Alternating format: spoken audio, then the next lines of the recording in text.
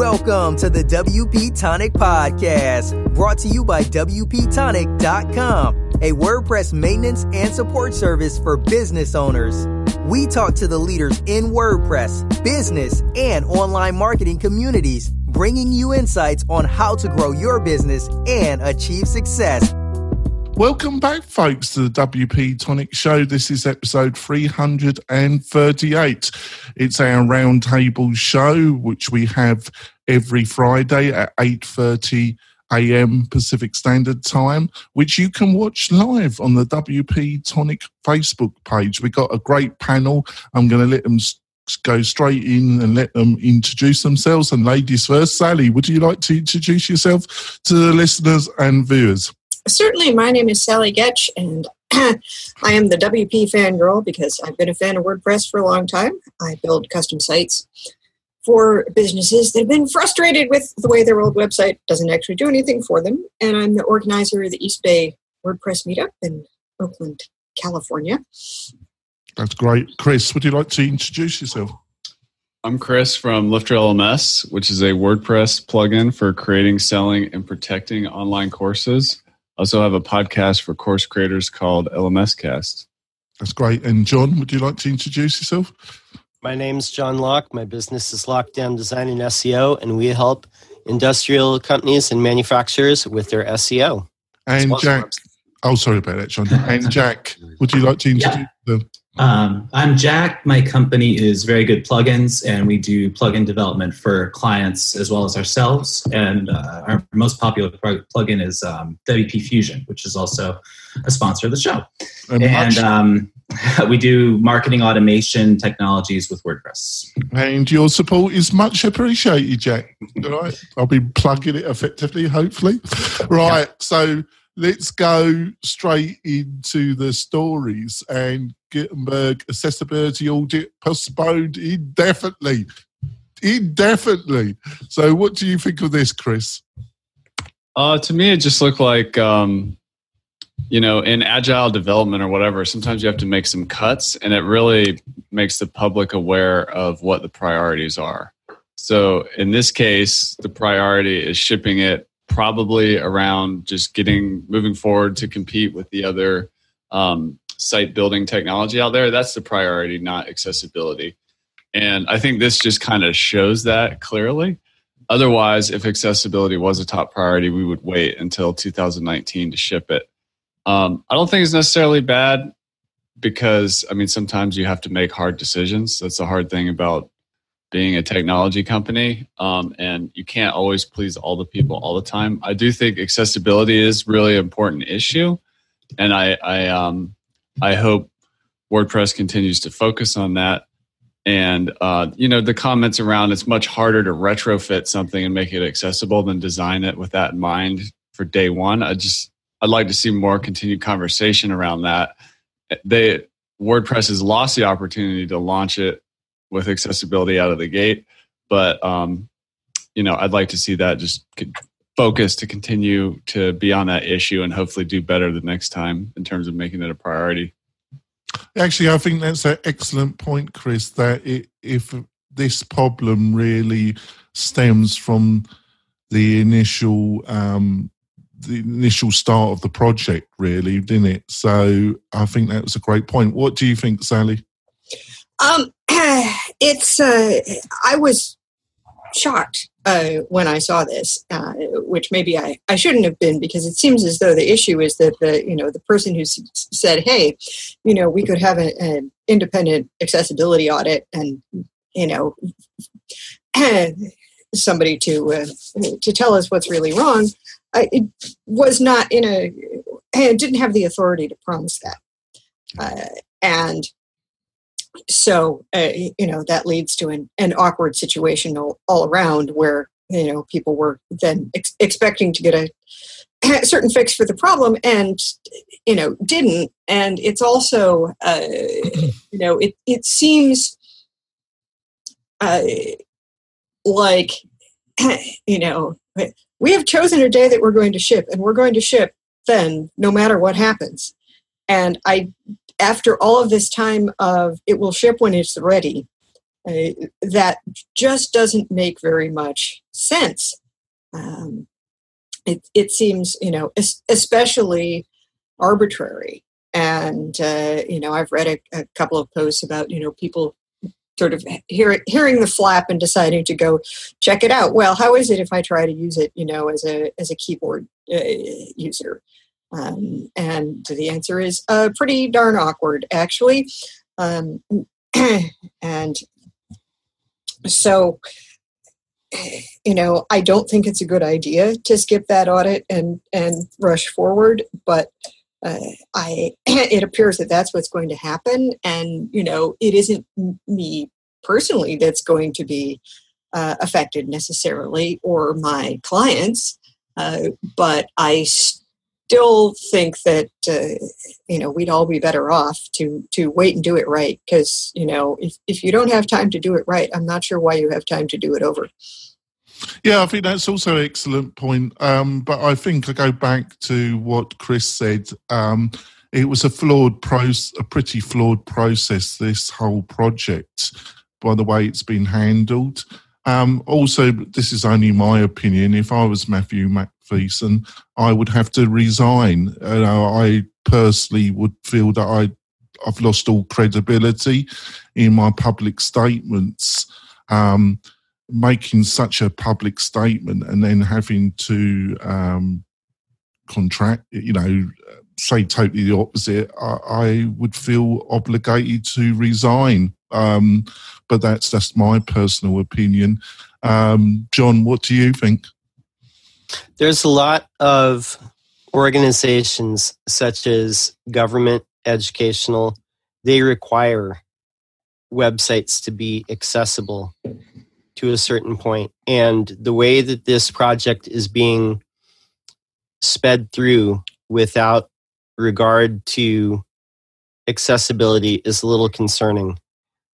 The very first WordCamp that I ever went to was in San Francisco in 2014. And I saw a presentation on how people with disabilities were using WordPress. And it really blew me away. And the WordPress that I see now, and I mean just like the way that this core project is being handled, it is completely polar opposite to, how I saw WordPress being used back then, 4 years ago. I want to focus in on just like one thing that was written here in this article, where it says, while Twitter's court of public opinion cannot answer the question of whether or not Gutenberg is accessible, an independent audit would give contributors a good shot at resolving the most critical issues. Just the whole dismissive tone of, people who are asking for this project to be accessible, like what WordPress has stood for up till now, and now it's the court of public opinion on Twitter. It's really shooting themselves in the foot in every way possible. Oh, thanks for that, John. What do you think, Jack? It is unfortunate, but I kind of agree with Chris that at some point with a project like this, you have to set a release date and then meet it regardless. I do kind of wonder, especially since it's supposed to be an independent group that's doing the audit, why couldn't an audit begin now, even if the changes couldn't be implemented in time for release? And that would give the community some kind of at least sense that it's a priority item, and maybe it won't get into 5.0, but it's being looked at, and maybe we could even have an assessment out by 5.0 without any implementation yet. But that's not what they're doing, so I guess we just have to deal with it. But then on the other side, I've worked on projects that require or that have end users with disabilities using the admin, and the people I've worked with on those projects are not just going to install Gutenberg and let the clients deal with it. Like, these are heavily managed projects. We test every plugin we install for accessibility. So I don't think that when the release comes out, it's just going to break a bunch of people's experiences. I think whoever's developing and managing those sites is going to check over everything, test it with their clients, and then install Gutenberg if necessary. And if you're building a site from scratch, you would probably just wait until Gutenberg has been tested for accessibility before you enable that. So I think it's good to be upset about it, because obviously it's been mishandled on their end, but I don't know what the real world impact is going to be. Well, I think you're right. If it's an institution or something like that has, various kinds of compliance issues and people in charge of it. But I presume there are plenty of disabled people in one way or another who have, personal blogs or websites they use for another reason, and they may not be all that technically savvy or on top of what's happening. And we know there are a lot of people out there who unlike us have never heard about Gutenberg, and to whom it is going to be a bit of a surprise. That's a good point. Yeah, that would be a very unpleasant surprise. And maybe there isn't life and death hanging on the whether you can publish on your blog, but it still seems very unfortunate. I mean, I saw something recently, an article about basically like, when is it the disabled person's job to figure out that they need to install additional software to use your product, or to use some other tool out there that they may or may not be familiar with? And the answer is never. Yeah, or I mean, I would even say, even if it was tested for accessibility, it's a bit unfair to completely change around the whole editing interface for somebody who may have been using their website for several years and has no issue with it. That's why I've always said it would have been nice if Gutenberg remained an option or was even the default for new sites, but that new editor wasn't forced on people who are already used to doing things an existing way. But yeah, I think you've all made excellent point. I think I go back to Chris's point, because I think Chris really hit it on the nail. That this is a sign of, projects normally have endings like their beginnings. They're a bit like relationships in general, based on my experience. They have endings very similar to their beginnings, if you understand what I mean. But I think, the core technology, React, that wasn't decided on until... time flies so quick. Was it about 6 months ago or something? There was still longer than that. It was longer than that, was it? Time, yeah. But that was in a flux for a while, even what the core technology was going to be used. So I think these are all kind of signs of a flawed process from the beginning, really. But that's just my view. So let's go on to story 2. And it's Ticketmaster buys blockchain company to guard against ticket fraud. The reason why I found this interesting is that basically I've struggled to find a real use for blockchain. It's a bit like artificial intelligence. It seems to have been the buzzword of the past 2 years, with a lot of people making a lot of money from it. But to me, I've found no real understanding of where we're going to really use this technology in reality. And I think we just found one. What do you think, Jack? I don't think it's actually valuable for the particular use case they're talking about here. I don't know. You see people using blockchain everywhere for everything. I guess you could use it for any kind of transaction that needs to be validated. I saw this and kind of thought this might be a case of blockchain is cool right now. Let's buy up a blockchain company and increase our share price by... What did Kodak do? Kodak jumped like 20% in share prices when they bought some blockchain company. Oh, right. So do you think I should buy one? You should, yeah. Your share prices will go right up. And I mean, Ticketmaster is kind of seedy anyway. I could definitely see them just doing this to increase their valuation and not having any intention of implementing it. So you just think it was just a cynical PR ploy? That's how I see it. A bit of a pickle lately, with shady deals in the corners of the stadium, and they were always complaining. Then it was found out that they were a sponsor of these people. It's quite hilarious, really. What do you reckon, John? Yeah, Ticketmaster is going to do anything that they can to protect their money, and in what will be a theme later in this show, they are kind of a monopoly when it comes to selling tickets to concerts or events.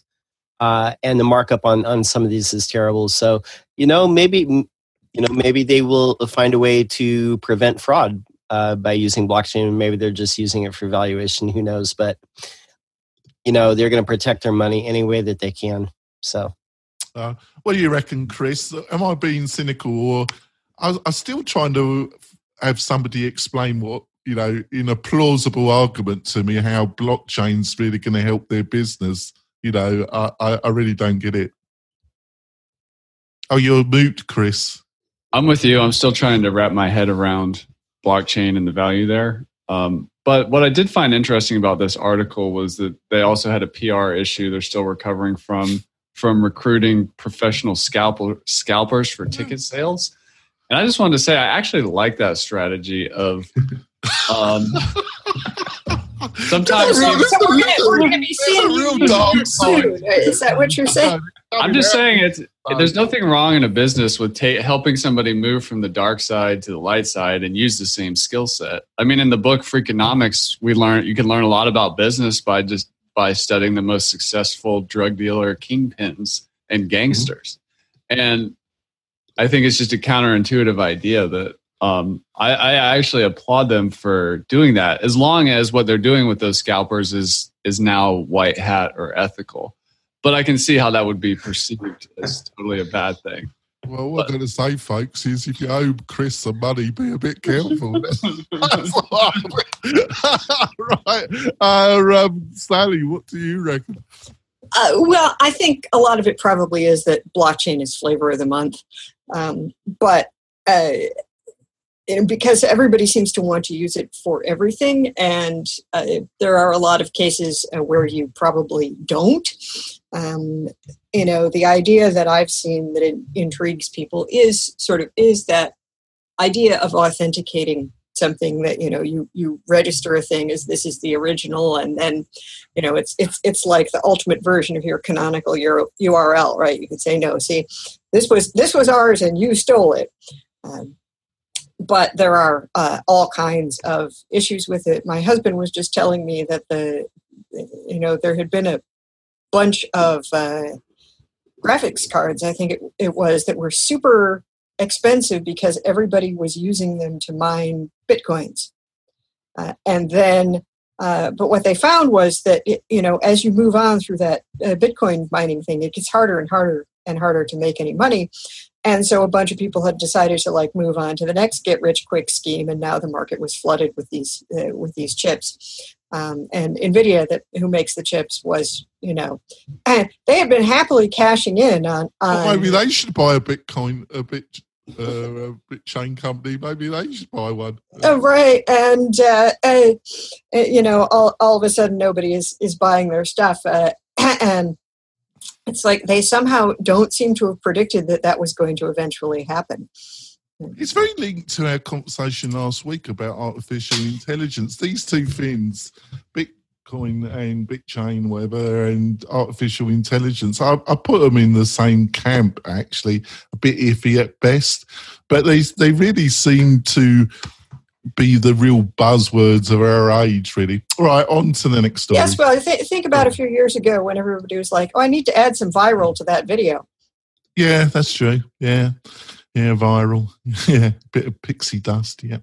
Right, on to the next story. ACF 5.8 beta introduces block features, release slated for November. What do you reckon about this one, Jack? This is really cool. When I first tried out a demo of Gutenberg, I really didn't get it because most of the sites I build, we don't even use the post editor. It's just ACF boxes. And that lets me say, okay, the client's allowed to change this, this, and this, but all the style and stuff is controlled by the templates. But I got that article from you and I downloaded the 5.8 beta and tried it out. And it's really pretty neat. I made a couple blocks super easily. And then you can customize the content of what should be in the block right there in the editor, and then you can see it in real time on the page. So, I mean, they said it's going to be one of the most important features ever added to the plugin. I think I'd agree with that. It's a pretty big game changer. And it's probably the first time I would consider building a new project with Gutenberg instead of going back to the default editor with this available. It is a bit buggy. it didn't save stuff correctly. I had to tweak it around a little bit, but I can see where they're going with it. It's pretty cool. That's great. What do you reckon, Sally? I read something that said basically, struggled for ages to learn React and figure out how to do this. Did it in less than an hour with the ACF beta. And yeah, I mean, I'm not the only person who was excited to see they were going to be coming out with a simple way to register new blocks in PHP. So I am looking forward to it. I haven't had a chance to test it yet, but I think that will make the transition easier for a lot of developers. What do you reckon, John? I think that when people write the history of WordPress, I think that ACF adopting the features that they have, the compatibility and the ease of use features for Gutenberg are going to be an important turning point in the success of the later stage of WordPress. I really feel that the ACF is doing what Gutenberg should be doing. It's still buggy, but I kind of feel that for a lot of shops, a lot of places that build themes, because I build themes with ACF too, I feel that this is going to save, is going to keep people on the WordPress platform, basically. So, yeah, I think you're spot on. Got any comments on this, Chris? I know you're not a coder, so it's not really but you might have some words of wisdom.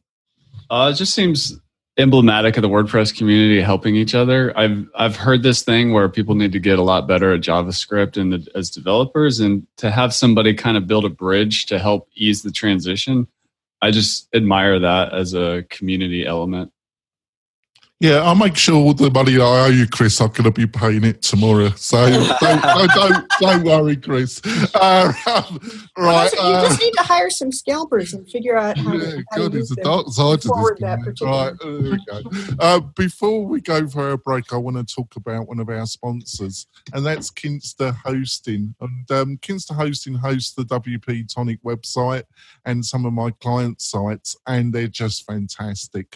A great company to work with, and I've had some great news. They've decided to be my major sponsor in 2019 as well, folks. So I'm really delighted about that news.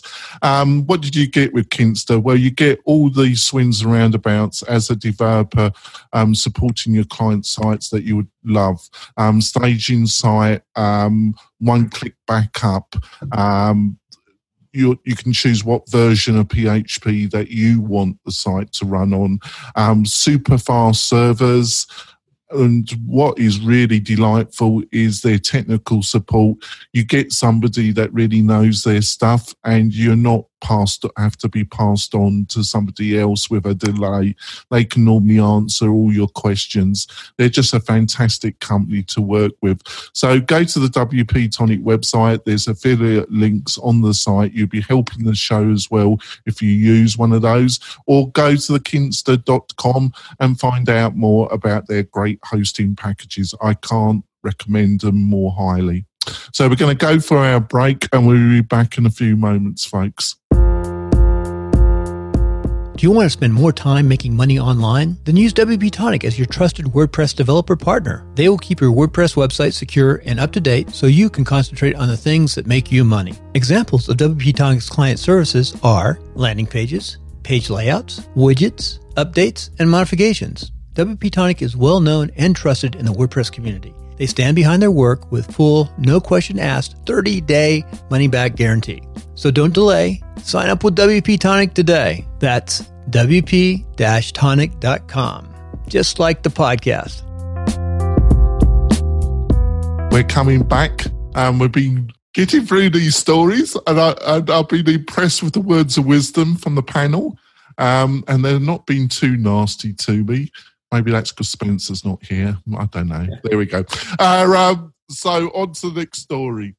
Gmail ads like add-ons like Dropbox can now be easily assessed while writing emails.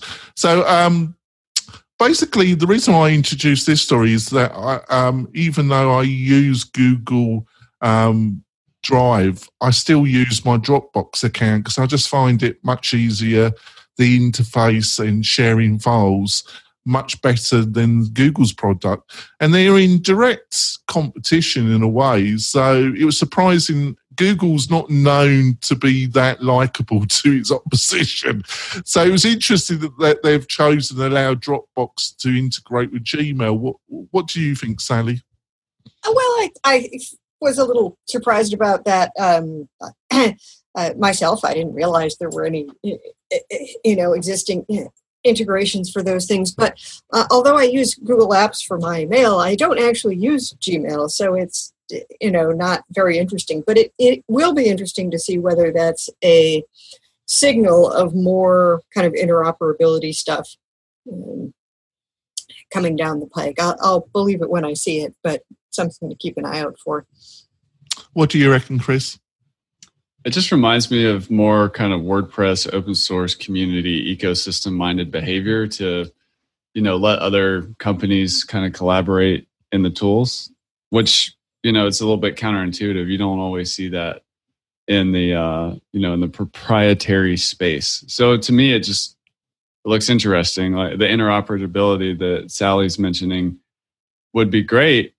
And it's bold for, I think, Google to take to do that, especially with a competitor. But I do think that's the right move because at the end of the day, they probably just want to see what data people are sharing, so they get more data points. Well, maybe, but Microsoft just open sourced all their stuff except for Windows and Office. Yeah, that's true. What do you reckon, Jack? It looks nice, and I do agree. I like the idea of more interoperability. It's almost kind of trying to keep you more in your Gmail. I don't really use email that much. Like they say, well, yeah, it'd be better to route all your Trello tasks into Gmail and reply to them from there. You've been using it a lot more since you've got to know me, haven't you? Yeah. All right. Yeah, I get emails from you and family members, but I might get 1 or 2 emails a day. I try to keep Trello in Trello. I keep all my work in Slack. So I almost wonder if it's Google trying to sort of say, you don't have to use these outside products now. You can route everything through email, and then that maybe they can keep track of what you're doing and monetize it. I'm not sure. But it's good. It's a step in the right direction. I just don't see myself using any integrations they have right now. Right. What do you reckon, John? Yeah, I'm with you. I think that they might be doing it to keep you more in your Gmail, but also there might be some way that they're seeing data points. I don't know. But overall, I'm not completely sold on this new Gmail. It seems like load, at least for me, it seems like load a little bit slower than the legacy Gmail. It's okay. But they're obviously trying to keep you in your Gmail longer so you don't have to, bounce out of it. So I do like the predictive typing. Have you run across that? I have. I've actually saved quite a bit of time with that. Yeah, Chris likes it too. Right. On to our next story. 2018 search market share myths versus realities of Google, Bing, Amazon, Facebook, and DuckDuckGo, and more. And this is from Rand Fishman own blog, and I like, he's been a guest on the show. He's a great guy. Always read his blog when I get a spare moment, and I thought this was quite an interesting little article. What did you think, John? Yeah, I thought it was really excellent, and for those who didn't see it, it dispels some of the myths that are around Google. Like one of them, that 65% of web searches happen on Google. It's actually closer to 90. Wow. Because and the one thing that I didn't know or didn't realize was that Google Images is actually 21% of all searches. I did not realize it was that heavy on the image search. It's crazy. It's just crazy, isn't it? Oh, most definitely. So if you count Google Images and then regular Google search, and YouTube is 3 different search engines, it's Google, Images, and then YouTube, and then everybody else. DuckDuckGo seems to be the only player actually increasing market share, but they're still pretty tiny. So Yeah, interesting. Yeah. It was. What do you reckon, Chris? Gather any wisdom from this article? I've heard myself and shared for almost a decade now that YouTube is the second largest search engine in the world. And so now I know that's not correct. So like John mentioned, Google Images actually come before YouTube. And I'm a really video guy, pro video. I think video is eating the internet and everything like that. I use a lot more YouTube than Google image search personally. But to me, it's a fascinating thing to think about. What are people searching for? Can you like why they are using? Am I not seeing the obvious? Because my behaviour is very similar to yours. So I was a little bit shocked. But I've had a couple of clients that I got annoyed, but they seem to be obsessed with image. Finding themselves high in the ranking of images. Images are people. Like if I'm writing a blog post or something, I need an image. I mean, I'll do an image search, but I'll spend way more time on video. So I'm just curious, like, what is this whole image craze? Maybe the Instagram. Yeah, you're probably right, aren't you? Yeah, you're right. But it's also, it's faster to look at a picture than watch a video. And so sometimes you're going to say, oh, that's what that thing looks like. End of question. I think if you are looking for a how-to and then YouTube can be a great place to go. I've had people ask, do you know how to do such and such? And I will say, no, but I bet there's a YouTube video that tells you, and they'll go and look, and sure enough, there'll be a YouTube video that tells them. I'm odd in the other direction. I will, run a mile before breakfast to avoid watching videos. So, well, you got your cue, you got your instant traffic. Well, I'm struggling for the right word, but you got your interesting ways, ain't you, Sandy? That's why I love you. But they are, Chris. Forget about the copy. Forget about the training videos on your website. All you need to do, Chris, is just put a load of images up, and you'll be fine. All that effort, it was wasted, Chris. All you needed was a ton of kind of images, really. Maybe I'm being sarcastic there. I don't know. What do you reckon, Jack? Well, I think the biggest surprise for me was that Amazon has a search share. Is that just the product searches, or do they have a search engine? Maybe Alexa or something? No, it's just product searches. Oh, okay, yeah. But yeah, I mean, the image search actually makes sense to me. I use it quite a bit for non-technical things. Like if I'm reading a book and they're talking about a city in Eastern Europe, I'll just go straight to Google Images because I just want to kind of get a mental picture. Or if I'm reading about like a food that I'm interested in trying, Google Images. I use it multiple times a day to just, like Sally said, just kind of look at a bunch of pictures on a grid. Like you absorb the information faster. So that makes sense. But otherwise, yeah, it's not too surprising. I hadn't heard the 65% myth, but I always assumed that Google was almost all searches, just looking at my traffic and analytics and stuff like that. So I think, John, just to finish up with this, John, is I knew this really, but you still fall back into your old ways, is that the way that you use search, the way that you then think everybody else does, but it's not true, is it, John? That's the thing I kind of learned from this. True. Yeah, it's not true, but that cuts both ways too. I mean, I've had clients before where they search on Bing because they're on a Windows machine and they just type stuff up and it's defaulted to Bing. Maybe they have it set in their settings. When I very first started, I had a client who only used AOL. This is a few years ago, but so yeah, how us in this podcast use search is not how everybody else will. So yeah. Right. And of course, if you're building something for your, for a particular client, then you have to know something about how, their target audience uses search and whether they are appealing to people who prefer video or prefer images or prefer text or prefer whatever, because, they may not follow the norms that you see in collective statistics like this. So Right, it might be, go on, sorry, John. I'm going to throw this in before you go the next story, but it might be a good idea to optimize or have, content that for, written for Google image, for Google Images, and video for YouTube. That might be a good idea. Well, funny enough, there's been some recent articles in the kind of search engine blogs, the leading ones, that Google is going to emphasize images even more, especially when it comes to local search. And I'm going to make sure that in all my posts now, I'm going to do a video, and it's going to be embedded in the post, because you've noticed that you do any search that they've moved up a block of 3 videos higher now, haven't they, John? Yep. Most searches you'll notice that most searches on page 1, if they don't have a map, or, they'll usually have a row of images and then, a row of videos, top stories, but it's like videos. So yeah, they try. Yeah, I often get to the image search from the regular search. Mm-hmm. Right, on to, because it's kind of linked to our last story, actually.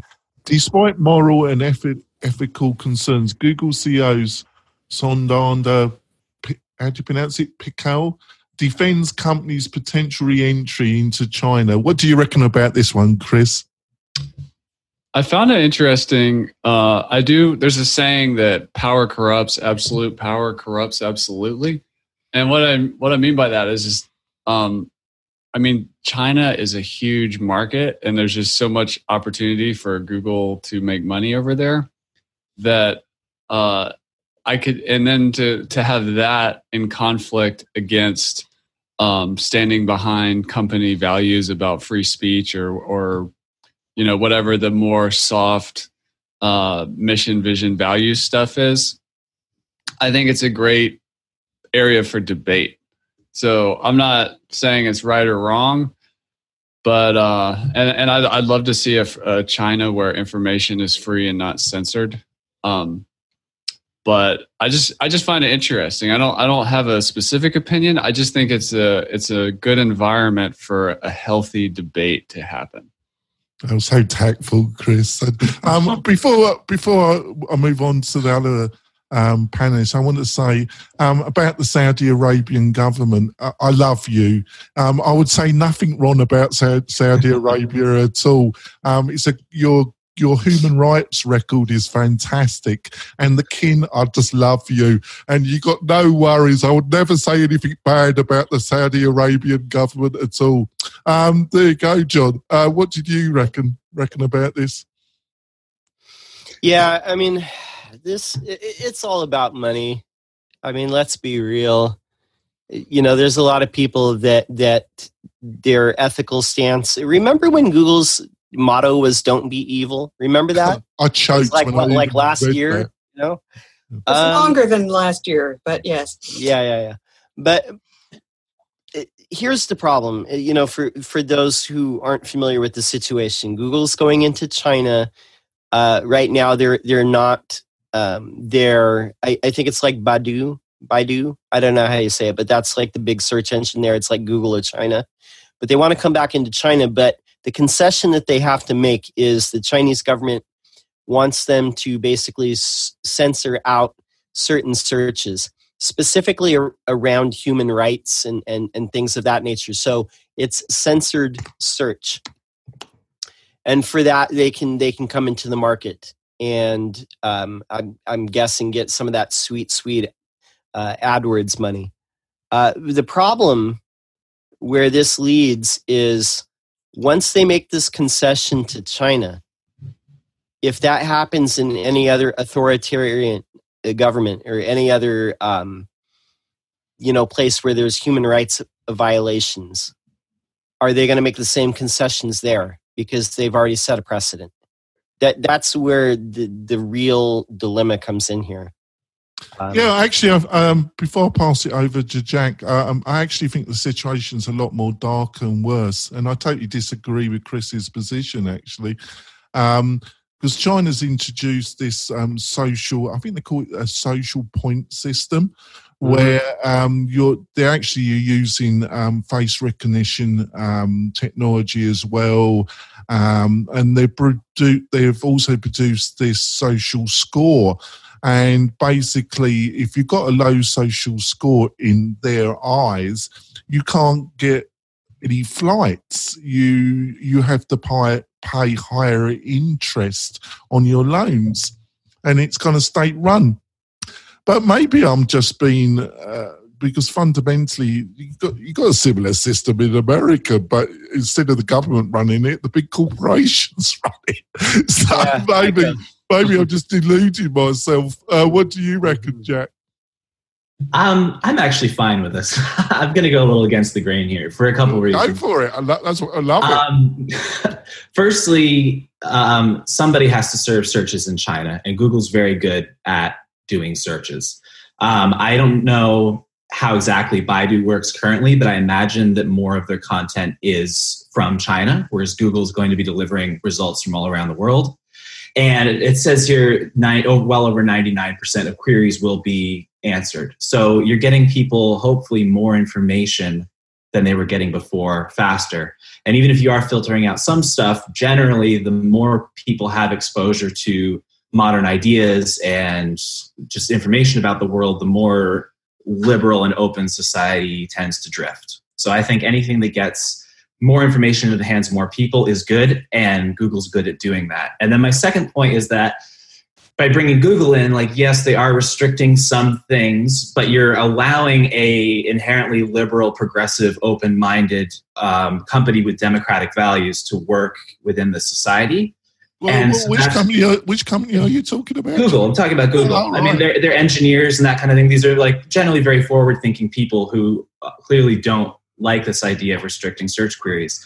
If you get those kind of people starting to work alongside Chinese technicians and having those corporate values start to go into China, that's also going to do a lot of good in making those ideas more acceptable and pushing that society in a good direction. So I think it's good. Right, fair enough. What do you reckon, Sally? Well, I think Jack is right that it could have some positive results. And I think John is right that it's a dangerous precedent. I don't know how good or bad a job Baidu does in China, but my sense was that it's not necessarily that the Chinese are clamoring to have Google, but that Google is in a position where, they can resist anything but temptation. And the temptation of the enormous population of China is just, more than they can imagine not having access to. It's really difficult because it's like recently the Chinese government or province, they put, is it Uyghurs? Uyghurs, a ethnic group in with the Islam as their religion. They reckon they got over 1 million of them in re-education camps or something. But at the same breath, America, in the Second World War, put 100,000 plus Japanese in the internment camps. So I just don't know, I don't know that as a nation we have as nearly as much to feel morally superior about as we like to think. But I don't think that changes our values as individuals. Yeah, I was thinking, what point was I trying to make anyway? I was going off the topic there a little bit, wasn't I? So Jack, what you basically think is that that allowing Google in is that the Chinese are going to be gradually exposed to a little bit more liberal ideas anyway. Exactly. I mean, their access to information is going to be restricted by the government no matter what happens, because that's the law right now. So Google can either say, no, we oppose what you're asking, we're not going to do anything, and nothing will change. Or they can go in and do what they do well with some restrictions. And I think that that's the best step forward. Right. I think we are going to end the show. I think Chris has walked off anyway. I think he was in disgust. I don't He's done a run. He had enough of me anyway. But I'm going to let the rest maybe come back in a moment. We have to wait and see. Sally, how can people find out more about you and what you're up to? I am at Sally Gatch on Twitter. My website is wpfangirl.com. And you can join us at the East Bay WordPress Meetup in Oakland. Go to eastbaywp.com or search for East Bay WordPress on meetup.com. That's great. And John, how can people find out more about you and what you're up to? You can find me at my website, which is lockdownseo.com. Also go to YouTube, search hashtag lockdownseo. I'm posting fresh videos there every week on SEO. And on the 18th of November, I'm going to be speaking at Sally's East Bay Meetup on how to do SEO audits. Come check that out if you're in the Bay Area. Oh, that's great. And Jack, how can people find out more about you and what you're up to? You can find me at verygoodplugins.com. That's the home for everything I'm working on at the moment. And WP Fusion is a fabulous plugin, folks. You need to use it, especially when you've got your CRM of choice. It will be a fantastic experience. And Chris, how can people find out more about you and what you're up to? You can find me over at lifterlms.com. We have some courses there for course creators, and we actually get their info over to our CRM through WP Fusion. So you can experience that. And you can also find me on my podcast, LMS Cast, which is a podcast for people building membership sites and courses and online training. And I will be in person with Thomas, my business partner, at WordCamp Portland, Maine on November 3rd, if anybody's in the Northeast New England area. So you're letting him out of the cave? He's out. He's out. He can see daylight. Yep. Yeah, right, that's nice. People have a treat. They got him chained in some code in this place. He never sees daylight, actually. And I just want to finish off that I really love the Saudi Arabian government. I think their human rights is fantastic. You know, how they dispose of their dissidents is with charm and consideration. I've been if you're not used to my English sarcasm, listeners and viewers, you might be appalled, but I've been sarcastic there. But there we go. We'll see you next week where we're going to have another great panel and hopefully have another great tech discussion. We'll see you next week, folks. Bye. Bye. Bye. Thanks for listening to WP Tonic, the podcast that gives you a spoonful of WordPress medicine twice a week.